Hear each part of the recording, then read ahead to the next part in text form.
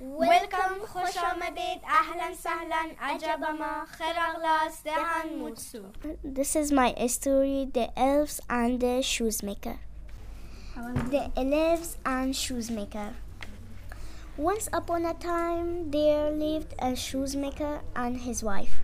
The man was a good shoemaker, and he worked hard. Yet he and his wife were very poor. As time went on, they grew poorer and poorer. At the last, the day came when all the shoemaker had left was enough leather to make one pair of shoes. The evening before he went to bed, the shoemaker cut out a pair of shoes from the leather. Then he left them on his workbench, ready to sew next morning. The next day, the shoemaker got up early and went into his workshop to make the shoes. But when he got there, he couldn't believe his eyes.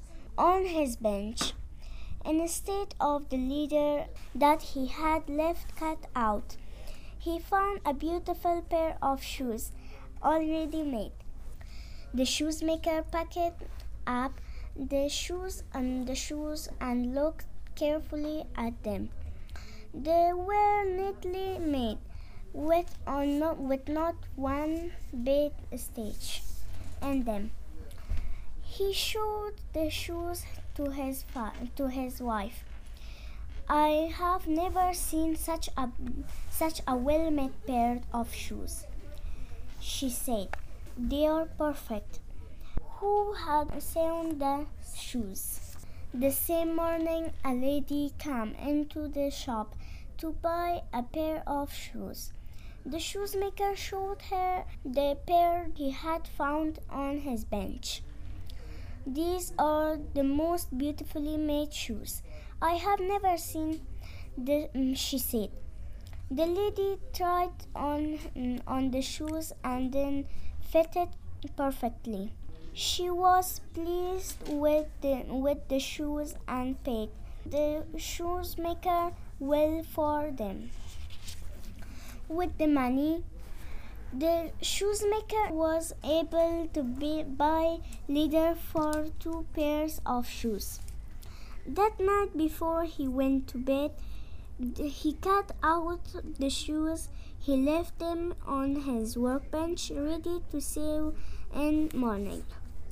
The next day, the shoemaker got up early and went into his shop to make the shoes. But once again he had a surprise. Now there were 2 pairs of fine shoes on his workbench. He took the shoes in his hands and looked carefully at them. Once more the shoes were perfectly made. The morning a man came into the shop to buy some shoes. The shoemaker showed him the 2 pairs of shoes that he had found on his bench. The man said, "I have never seen such well-made shoes." He was so pleased with them that he bought both pairs of shoes. He paid the shoemaker and the asshole pairs. And so it went on. Every night the shoemaker cut out some shoes and left them on the workbench. Every morning he found the shoes all neatly made. Many rich customers came to his shop and to buy these perfect shoes. Before long, the shoemaker and his wife were rich. One evening, not long before Christmas, the shoemaker and his wife sat eating dinner. "We still do not know who sews the shoes for us," the shoemaker said. "Shall we stay up tonight to see who had been helping us?" His wife thought that this was a very good idea. So she lit a candle and they went into the workshop. The shoemaker and his wife in a corner of the room and waiting quietly. For a long time nothing happened. Then, just as the clock struck 12, the door of the workshop opened and in ran two little elves dressed in rags.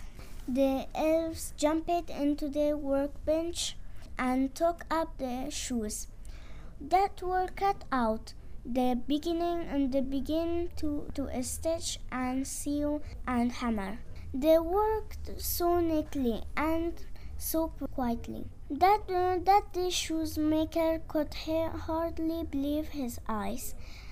And the elves worked without stopping until all the shoes were finished, when they ran quickly away. At breakfast the next morning, the shoemaker asked his wife, "How can we thank these little elves? How have made us so rich and so happy?" "I know what we can do," said his wife. "We can make them some clothes and shoes, their own clothes and ragged and their feet are bare." During the evenings following, the shoemaker and his wife began to make new clothes for the elves.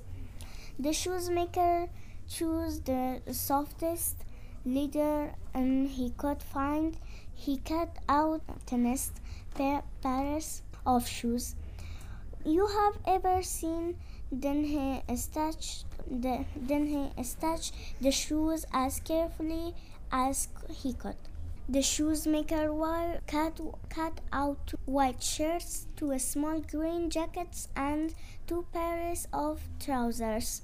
She made 2 little caps, each with a feather in it. And she also knitted 2 pairs of little white socks.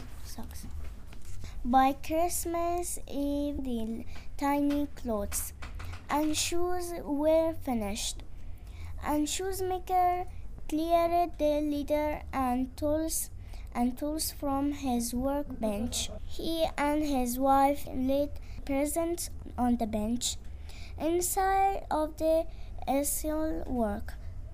Then they hid themselves as they had done before, and waiting to see what the elves would do.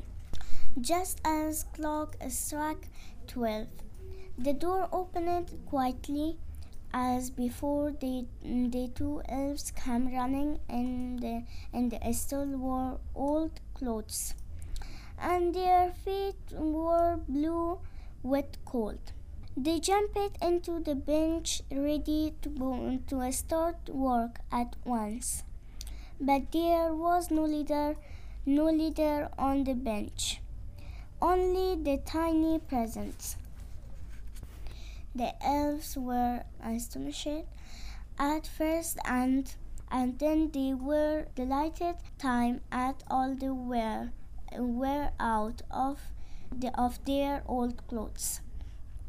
Then, talking and laughing, they dressed in the beautiful new clothes, the green jacket and trousers, the white shirt and stocking, the soft leather shoes, and the little caps with the feathers that nodded as they laughed.